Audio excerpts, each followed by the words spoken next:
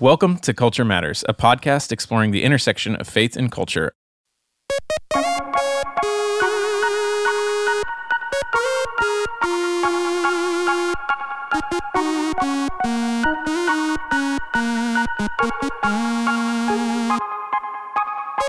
I'm Adam Hawkins, and I'm here with my co-host, Tamarcus Ragland, Chelsea Conway, and Jenna Hernandez. Today, we want to talk about some recent headlines in our next installment of the Cultural Roundup. Guys, how are you doing today? Doing pretty good. How about yourself? Yeah, doing all right. I'm doing great. Oh, wow. Okay. A giggle and a great. Nervous. No, she's not. We're ready to rock. I'm doing awesome. I'm really excited to hear from you guys today because we have a lot to talk about. We're going to cover three sort of headline-grabbing topics, and hopefully we discuss them in a way that's edifying, that brings Christ into the conversation and shows our listeners how we can engage with culture with a Christ-centered mindset. So the three topics we're going to be covering are Roe v. Wade and the recent controversy surrounding that, the Depp v. Heard case going on right now, and then Melissa Lucio. So let's jump into it.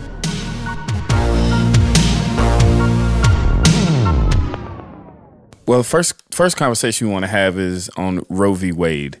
And Adam, since you have some good law background, how about you kind of set the stage and give us what is the, from a legal perspective, what is actually at stake, or what is the conversation in the trial actually about? Right. So it looks like there has been a lot of legislation passed recently that challenges Roe v. Wade, or at least challenges some restrictions around abortion that Roe might disagree with. And so what's happened is a few weeks ago from this recording, basically a portion of an opinion, majority draft opinion, was leaked to the press. I think Politico actually published it, which is an online sort of news site.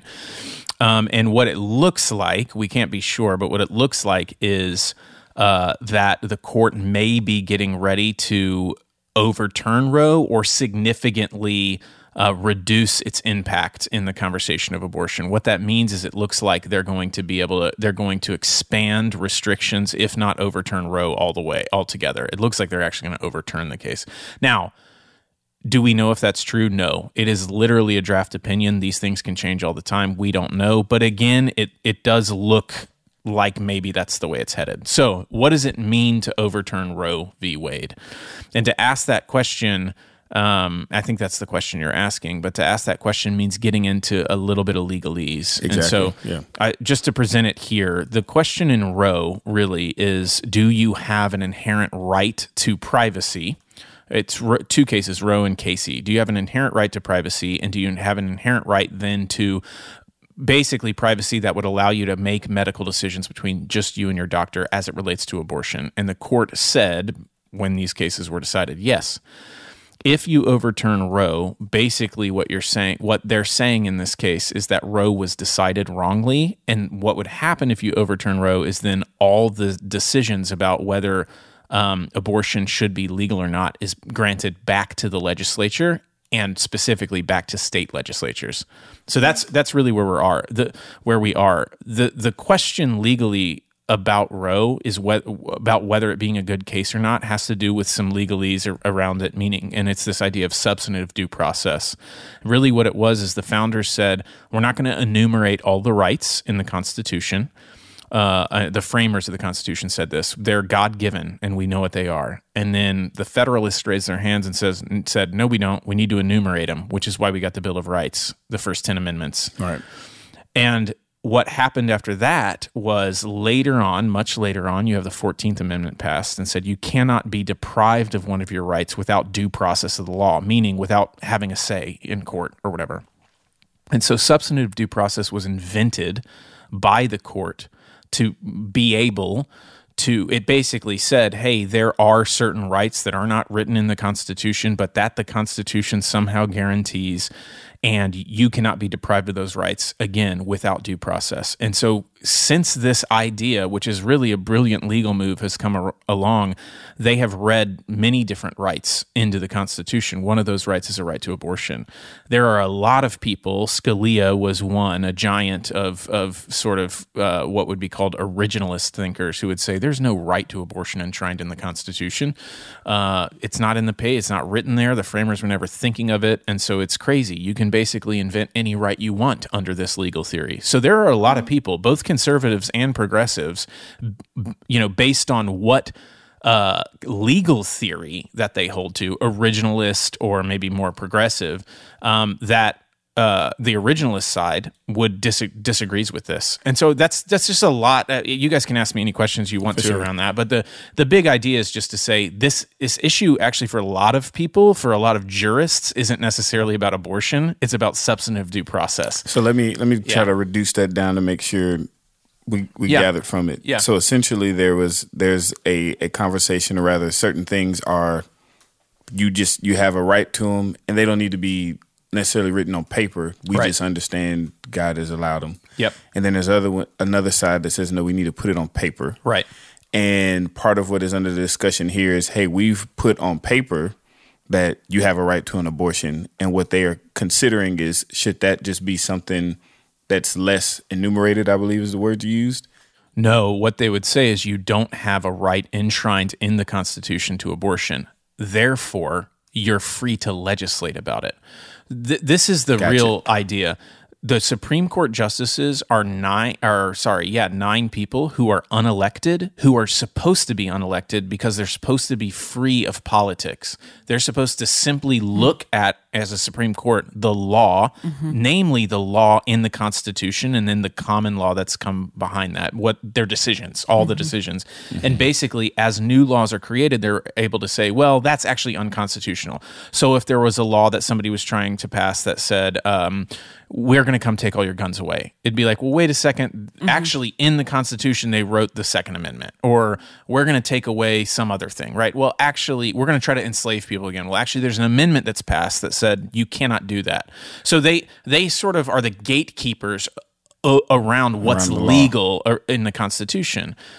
The point that Scalia and other originalists have made is, hey, it's fine if you want abortion. Guess what? You should leave that up to the public, not 9 unelected individuals who are trying to, push their agenda on the country. And it's been really interesting to watch I've heard some of the rhetoric from some of the Democrats who will say, how can you leave it up to 9 unelected people to take away women's rights?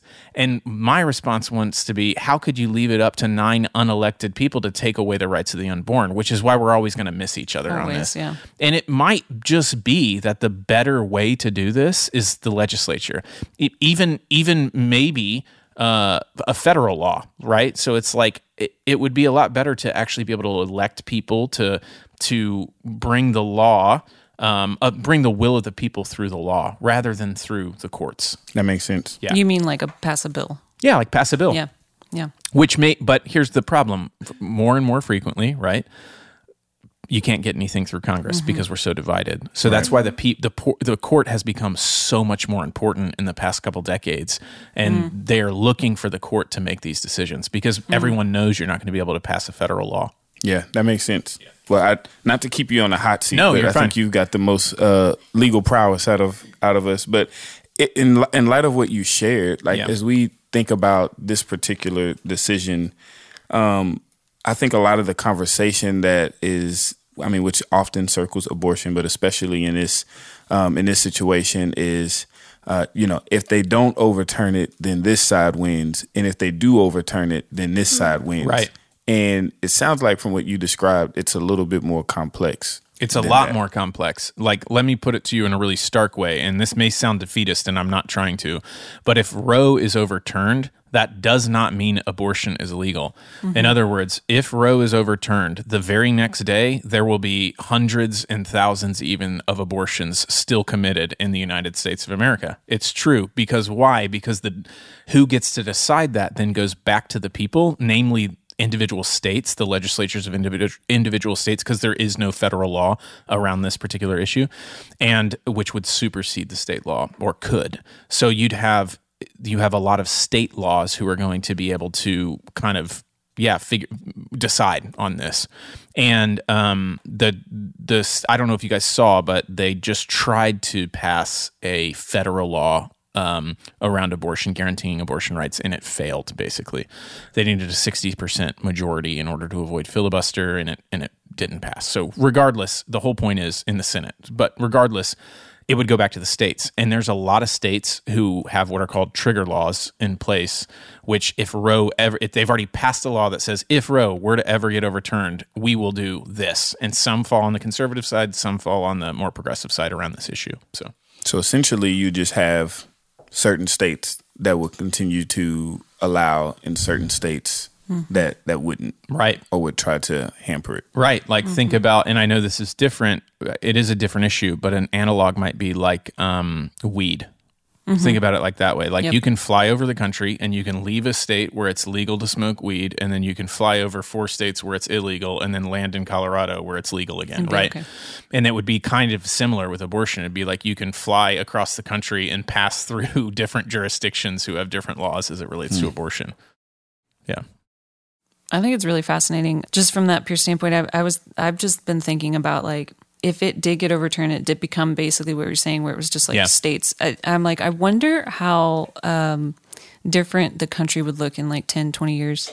Yeah. Do you just have even more divisiveness? You know, does it become like I think about, I mean, our location is in Texas, and so we have a lot of Californians moving here, and so it's like, do you find people just moving and then creating new communities that like fit what they want to be or whatever? Do you just have more divisiveness between existing states? Do people start moving out? Is there like large population flocking situations or migration situations with people? I think you could, and there are people who would argue that that's what the framers intended. You know, the experiment was a federation of states at a time, right?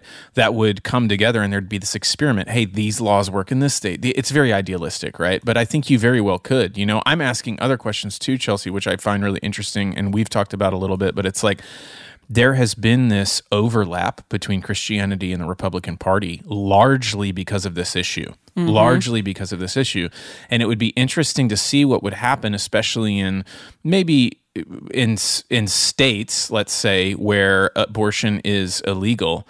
But what moral cause might the church take up? What if it's poverty? You may see Christians and even churches start to go, well, we don't actually have to align with the Republican Party because this abortion issue is dealt with. So who do you vote for now? Well, who's going to do something about poverty? So it very well could be that you even see, there's a sense in which you could see a homogenization, you know, and more divisiveness. So I'm going to move, you know, I'll move to a state that agrees with me on abortion. But you might also see a fracturing of some of the party lines that have been drawn around this one issue too, which might be interesting. It's really interesting. Yeah. The thought that I've had along these lines, kind of what you described, is a question of integrity within the church. The church in a lot of ways has held this as a kind of a banner topic. And you know, I wonder, just maybe even just because of some of the misunderstanding even around what's at stake, is I would hate to see a church where it's like maybe here, you know, we're in the state of Texas where more than likely it's like rules are going to remain more kind of closed-minded in terms of that. Restrictive, yeah. Right. And so it's like, do we all of a sudden like, all right, well, that's no longer our thing. Like whatever they do in, you know, whatever that other state, you know, that's kind of their thing. But, you know, our state, that doesn't happen. But it's like, man, but if the heart and posture around it was always like, man, we want to continue to do the work to save lives, then it's like, how does that work continue? What does that work look like on the other side of Roe v. Wade? Which is, to me, begs the question now of like, regardless of which way it was, whether it was to stand or it was to be turned over, like how can we as believers be thinking about what should be our response regardless of the decision? What could it look like for us to respond in a way that honors God on both sides? Yeah, I think that's good. I always liken this, and I've said this to I think a couple of y'all. I volunteer with an organization that is anti-sex trafficking in the Philippines. And in the Philippines, they made a law. They passed a federal level law for the whole country that prostitution is illegal in like 2011 or something like that. And all that did was make it go underground. And so it didn't prevent anything. It didn't actually stop anything. It just made it where they criminalized the people who are prostituting. But the thing is, if you look at the actual system of prostitution in the Philippines, it's mostly children, and they're being forced into it by circumstance or people, a lot of times by family. So it's very difficult to prosecute that, criminalize that, and then create a system that is going to get rid of that as an issue. And so I think about that with this situation. It's like, just because there's a law doesn't stop people from committing wrongs. But at the same time, what are we actually doing when we're criminalizing something to the point that it's like creates a dangerous situation for somebody or makes them feel like they have nowhere to go? Like, so the response to me has to always be outside the law. Otherwise, we're just stuck in the same trap that we have been. So I think it's a large issue, and there's a lot of layers, and I don't know the answer. But I do think it doesn't have anything to do with the law. Yeah. From a legal perspective, just there are, various schools of thought within Christendom on this, right? Just using the word Christendom is like a flag for some of those who might understand what I mean. And the point is like some people believe that our laws should reflect the morality of God, right? And that we are trying to create in some ways a flourishing society, and that we should use the coercive power of the government, because the power of the government's always coercive. It's always at the point of a sword, whether you actually believe that or not. It's true. At the end of the day, at some point, you're either thrown in jail or shot by the police, right? Like, I mean, that meaning my whole point is to say the laws are enforced by a power, and the power the government has. That's what I mean by coercive power. And some people believe you should use the coercive power of the government to uphold those Christian laws. There's a whole nother branch that says, no, we don't want to do that. I guess where it overlaps, it's really nice, but it's not necessary to do that. And so there are deeper philosophical questions. But just as a Christian, so take it out of the realm of political theory for a minute. Just as Christians, how are we to approach this? And I think you're right, Chelsea, in the sense that I don't have to be able to have a deeply developed political theory around this issue to care well for people who are alive, meaning human beings. Yes. What we can do as a church is stand for life, the life of the unborn, but also the moms who are in that situation, also people who are trapped in poverty, also women who are sex trafficked, also, the tragic stories of what happens to those who are sexually abused and their families, etc. The church can be a place that's about life, and so I actually think the way the media portrays Christians in this is really one-dimensional. I think the pro-life movement can be really one-dimensional. I don't think that, at least, let me say it this way, it doesn't mean it's not out there, but for at least over a decade, I have seen churches handle this issue really well. Yeah. Churches handle this issue really well. If I look around just where we are in Plano, Texas, and I look at the churches and I look at what they have said around this issue, they are funding crisis pregnancy centers to try to help get resources and healthcare to women who are in pregnancy situations, maybe ones that they don't want to be in. There are people volunteering, paying for these things, mobile pregnancy centers, looking at how we can help women. I mean, in our church, it's like, I don't know if you guys remember, but we had a family who stepped up to adopt, and then we gave all this money to the mom, and that situation ended where the mom actually wanted to keep the child, and that was really beautiful. But I'm just saying, it's like, I've seen the church do the right thing here. Yeah. And I don't think the media has portrayed that. But again, I think the point would be that we, as a Christian people, look to care for our neighbors. Yes. And that means our neighbors who have unwanted pregnancies. Yeah. What do you do? And if we made the choice for life easier by giving them resources and helping them and say, we're not just going to be there when you're pregnant, we're going to be there after, and we're going to invest in you and help you, then this issue becomes a whole lot different. Yeah. And I think just to a stamp on that would even be to say, so regardless of whether of the decision, like, we can't take our foot off the pedal. Like, it's not as simple as, oh, it's upheld, we got to keep pushing, or it overturned, so now we Yeah. The law's going to do the work. It's like, no, we still have to continue to do the good work of caring for people. I think that's good. That is good. Well, guys, I want to move on to our next topic. Let's do it. Pew, pew, pew. This is all about entertainment. I'm just kidding. But it seems like we've treated it that way, and that would be the Depp-Heard trial. You have Johnny Depp, you have Amber Heard. I'll try to set this up. You guys correct me if I'm wrong. I'm going to throw it to Jenna first because we haven't heard from her yet on the podcast. But looks like this.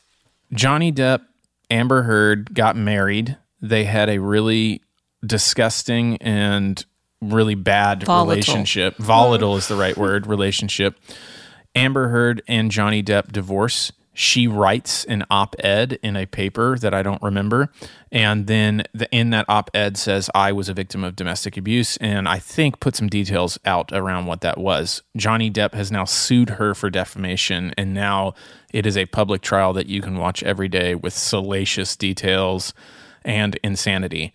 People seem to hate Amber Heard, and Johnny Depp, being a Academy Award-winning actor, knows how to do this thing, man. And so it's like everyone's kind of responded and saying, I think everybody's thinks it's weird, but they've responded by saying, Johnny Depp is basically the victim here. So tell me, you guys fill me in if you think I'm wrong, but yeah. I would say that's the general tenor of the thing. I mean, I remember a few weeks ago when I started to catch wind of the conversation, it was from how many times I got on YouTube or my I forget what you call the general browser on Instagram, the reels or something, and just how many I just kept seeing these pictures of Johnny Depp at court, and eventually I was like, what is this about? And started to read into it.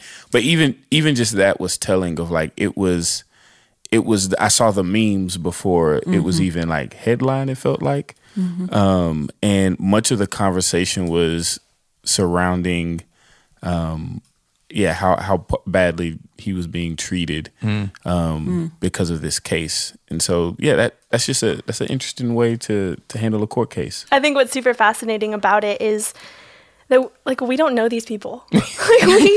I've never met Johnny Depp. I don't have a relationship with either of them, but I know so much about the intimacies of their relationship, and to a degree have been told, have an opinion about it, and this is the right opinion to have about it, and which is just, it's crazy. I think same thing, social media has been a key source of information for the case, and the fact that this is so publicized and please watch this case about these people you really know nothing about, and even throwing it back to when we first heard Amber make her statements, it was like, oh my goodness, this is the right opinion to have. And I know there's a conversation about that of how fast we jump onto or believe what we're told in one degree, and the duplicity of yes, you should, believe this person, don't believe this person,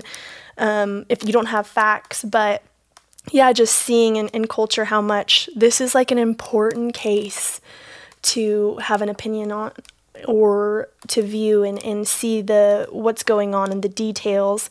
And at times I've bought into it, but at times I'm like, wait, why?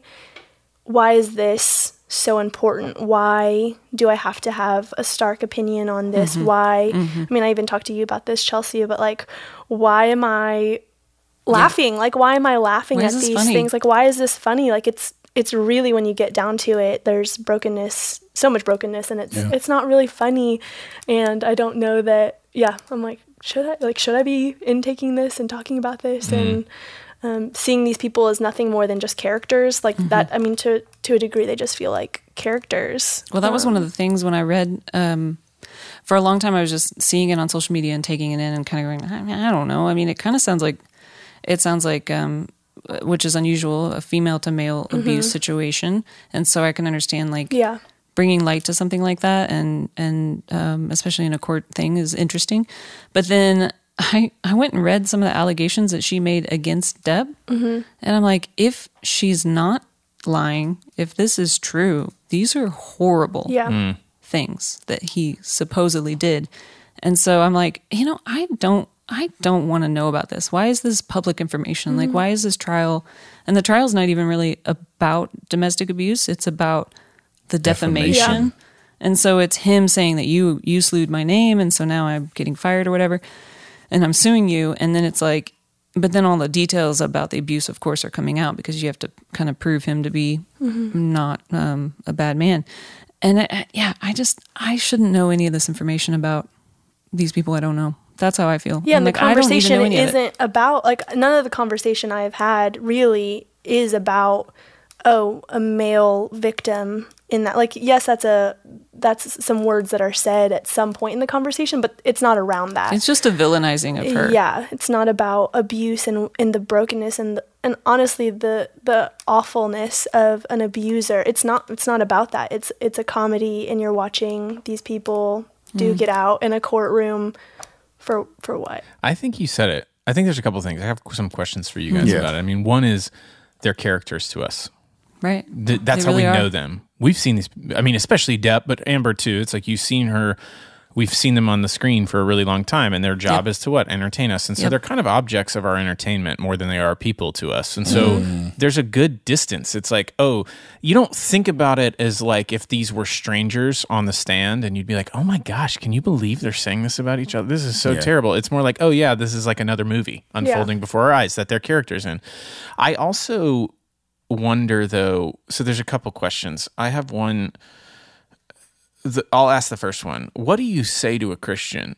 Because I think we can be these buzzkills, but what do you say to a Christian who's like, hey, listen, man, we just went through the pandemic. That's a real bummer. The last few years have been really terrible. Please don't take this away from me. I'm just wanting to laugh and take down some of these elites.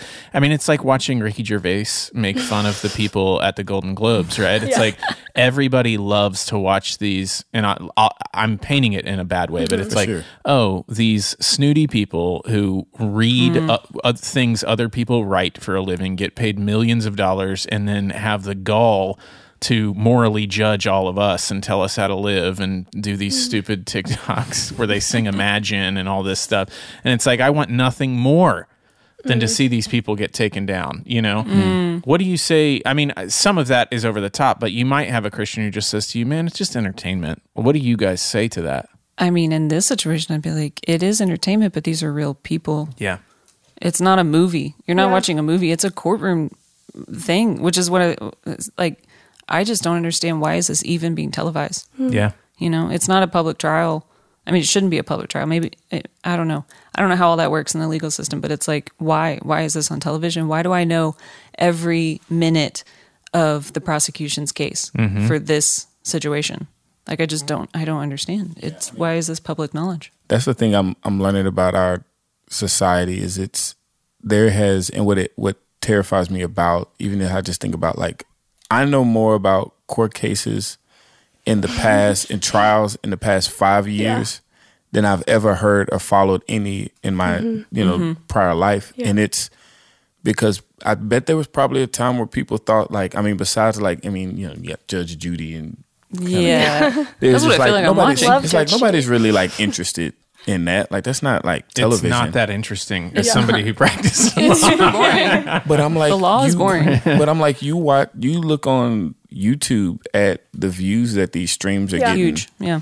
And it's like, oh, like there's, and like so one, maybe like a cynical thing, and then get back to your question. Like, it makes me wonder, like, what is, I would hate for this to be another market that we now have to feed, because it's like people like this. Yeah. So how do we manufacture more of these? Yeah. Because we can just keep giving people what they want. That just seems to be how we work. So that's like terrifying. But to your point, I think it is possible for us to be entertained by the wrong things. Good. Sentiments, like we may have been like taught that these things don't have value, but I think is it in C.S. Lewis, The Abolition of Man, he talks about how like the schoolboy has to learn what he ought to, like, basically what you have to enjoy and reject in sentiments, right? And so he gives a little joke of like, C.S. Lewis said, I don't particularly enjoy the company of small children, but he was like, that's like, I recognize that that's not a good sentiment in me, that I don't enjoy the company of kids. That's a problem. And he's like like ethics and morality teach us that.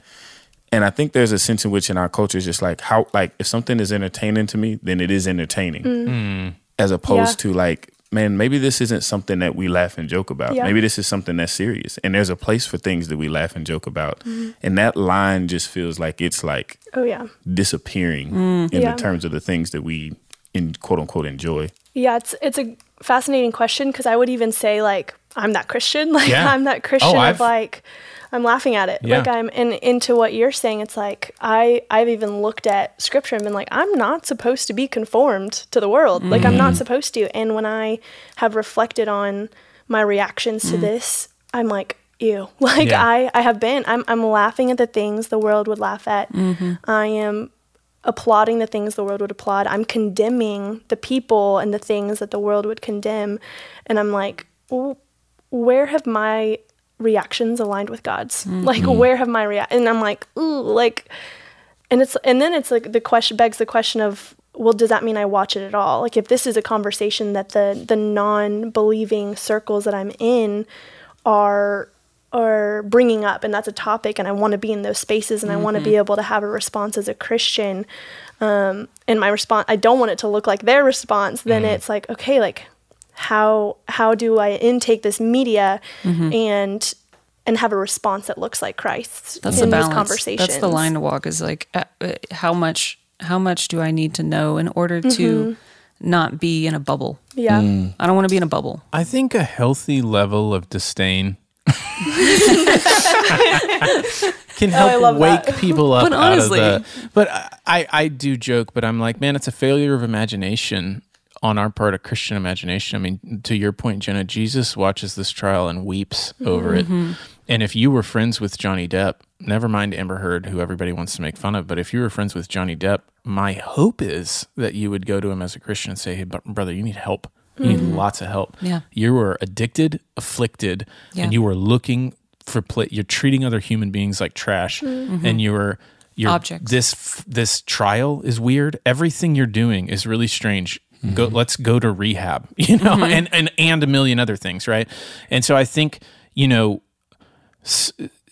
you're right. You've got to know how are we in the world but not of it? And I think it's a good question. And I don't know that imbibing these lower forms of entertainment, it's easy to actually turn that conversation and be like, oh, you guys watched that trial? Haha, okay, and then move to some other really beautiful movie or book you've read or something that draws people out into something deeper, you know? And redirecting. Yeah, and I think even if they're believing friends, just say, or just being able to say, guys, like, is that what you want to spend your time doing? Like, you're rotting your brain, dude. You know? Well, that's my grandma used to tell me you could watch two turds crawl across the television screen.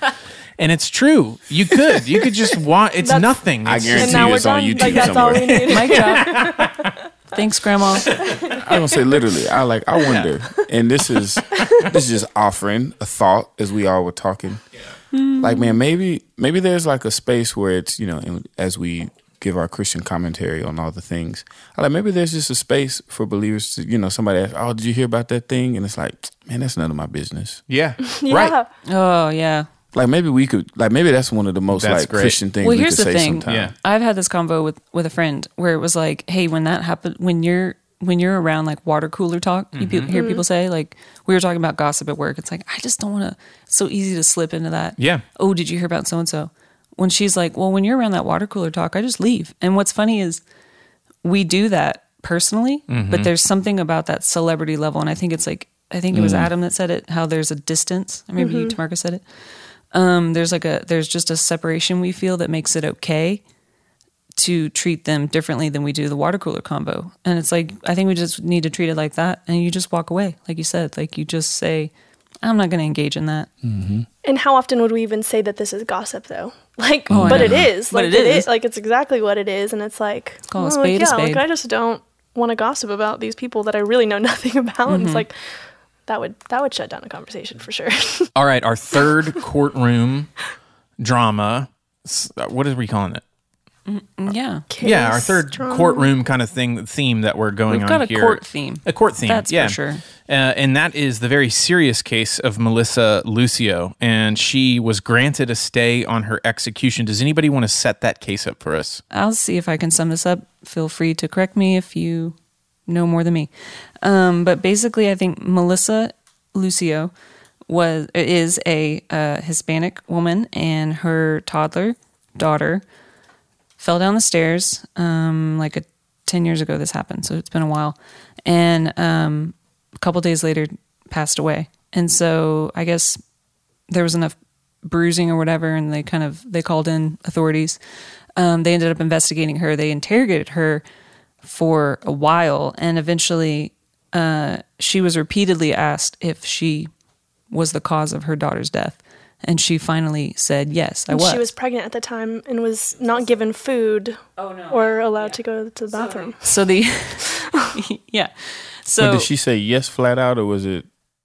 She finally said, I guess so. I I guess guess so. like The quote's very yeah. So I think she admits it somehow, and we'll get into details in a second, is then convicted and then placed on, was she placed on death row? Death row.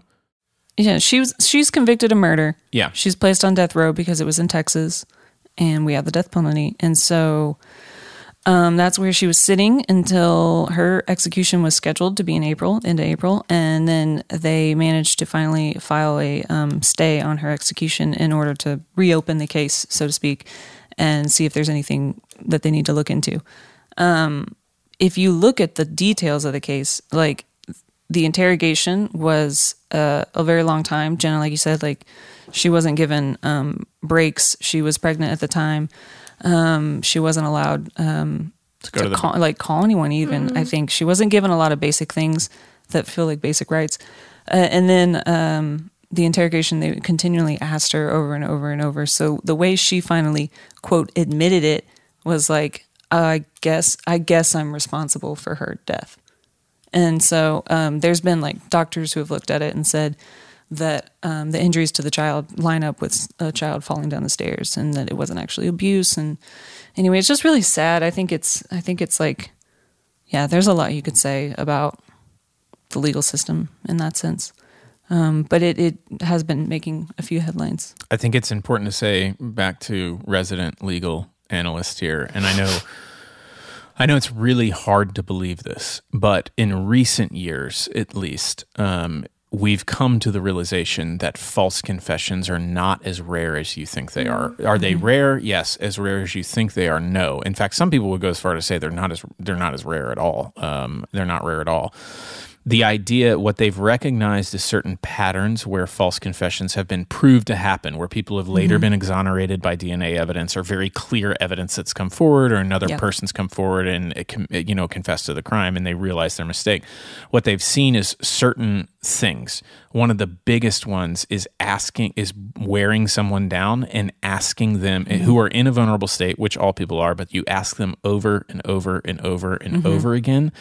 And maybe you'll key in on just one little detail, but did you put the gun there? Did you open the safe? Did you open the safe? And the methodology is to try and trap someone in a lie. Right. But if you are talking to someone who is not lying, that eventually it can mess with you psychologically. Right. And you can admit to things that you didn't do. Right. And they have seen greater instances of this, and this seemed to have all the hallmarks, all the signs of potentially being a false confession. Again, we don't know that. There's no one else has stepped forward. There's no necessarily exonerating evidence that's in place right now. All that's happened is the governor, I don't know if it's the governor who stated, or I think it must have been, but whoever, or the court, I'm not sure, but whoever saw it said there's enough here that we want to stay the execution. And that's where it's at right now. Yeah. And I think what's really sad, crazy about all of this is that the public doesn't know. The public has there's very few people who have an idea or an understanding, can tell you any of the details about Melissa Lucio's case.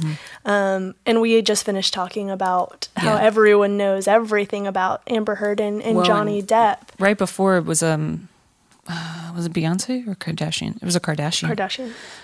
So, you know, in the suit of like celebrities sometimes have power, but a Kardashian tweeted her story or posted it to her social media. Kim Kardashian, because she's going to be a lawyer. Yeah. And so she was like, everyone should know about this Melissa case in Texas. And then it did become kind of like hot button news for a second and then get drowned out by what we just talked about pretty much.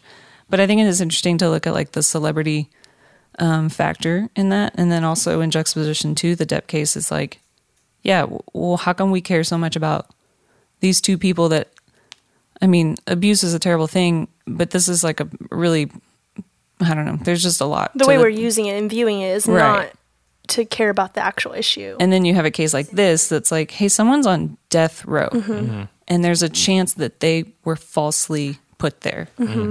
Like, I don't know how you get more important than that. Well, I'm just thinking of even a sense of place. Like, us in this room specifically are in Texas. It's like, this is in our state. It's in our backyard. And I knew personally about the Depp and Heard case well before I heard anything about this one. And it's just like, and again, to your point of this being, you know, a life or death situation, I think that just gets to the complicated piece. I think in all of these, even as we've kind of been discussing, little hot take button, man, of like, I just feel like social media has just, it's not a great place to have difficult conversations like this. And that being like one of the primary sources of information nowadays, it just makes it, very difficult to give the appropriate care and appropriate concern to the right things to the right degree. Yeah. Right. It's like how do you filter through it? It's not that this, as you said, it's not that we're saying, oh, the Depp and the Heard case isn't important, but you would think, man, and at least here in the state of Texas, like this would be in my face a lot more. This being something that is so local and so severe. I don't know. I think that's an interesting dynamic. I think that's a question we have to ask ourselves, though, as Christians, is how do we curate the media? We talk about this a lot, right? Yeah. And I mean, I think there's even this question about, is social media redeemable? And it's like, in the one case, you have Amber Heard and all of that's going on, but social media was used to draw attention to this case too, with Kim Kardashian. So as much as I still believe it's not probably redeemable, I think some people are trying to use it as a vehicle. Are there for glimmers something? of hope? Yeah, I don't know. I think there's other ways. Maybe that just shows my bias against social media. But regardless, I think as Christians, we just have to ask ourselves, how are we curating our media? What do we spend our time imbibing? You know, we've talked before on the show with James K. Smith about, you know, you are what you love. What you consume. This has been on repeat here, but what you consume shapes you, informs you. And that's a scary thought, that if you consume Depp and Heard, you're being conformed into Depp and Heard. Like, think about that, right? We laugh, but it's true. And in some sense, you are what you eat. You know, you are. And regardless of those deeper issues, I think as we talk about this issue, I think it is important, you know, to remember, like, the world's really broken. We live in a broken world, and for every Melissa Lucio on death row who may be innocent, there's another person who's on death row that's guilty and did kill somebody. And so I don't think these issues are super simple. Like, there's a lot of really horrible things that happen in this world, and prisons are one of those. And, you know, go back and listen to our prison episode where Jerica is not saying, hey, so they're all innocent and that's why I'm there. She's saying they're guilty and that's why I'm there, because they need to know the Lord, right? And so I think it's important to remember that as we think about this. But then I think it's important to remember that there's injustice in the world too, like in this case. And if you're interested in knowing more about, you know, whether there are guilty or innocent people in prison, look up the Innocence Project and just take a look at that. There's a lot of Christians who work on it. I worked on it in law school. And then when I was did a summer at Lou Sterrett, which in Dallas's felony division, there was actually, the Innocence Project had partnered with the prosecutor's office to reopen their files and look back through their files, and they were overturning so many cases of people who were in jail for years who it ended up, they didn't do the crime, right? So I think keeping in mind that as Christians, we want to work for justice in this world because we believe that it's not we're going to die one day and go to heaven and that's it, but that we can bring a bit of the kingdom here on earth now. We don't want to over-realize that and say we can erase all pain here. That's when Jesus comes back. But we can work for innocence. Yeah. We can work for justice. That's justice for those who are wrongly incarcerated, but we can also work to bring good news and light to those who are trapped in darkness. Yeah, that's great. Thanks for listening to Culture Matters. This podcast is made possible because of a team of people behind the scenes. Chris Starrett, Chelsea Conway, Mandy Page, and Brad Weigel. We couldn't do it without them. If you're a follower of the podcast, we would love to hear from you. You can message us on social. You can support us on our Patreon page. Check the show notes for more information. See you next time.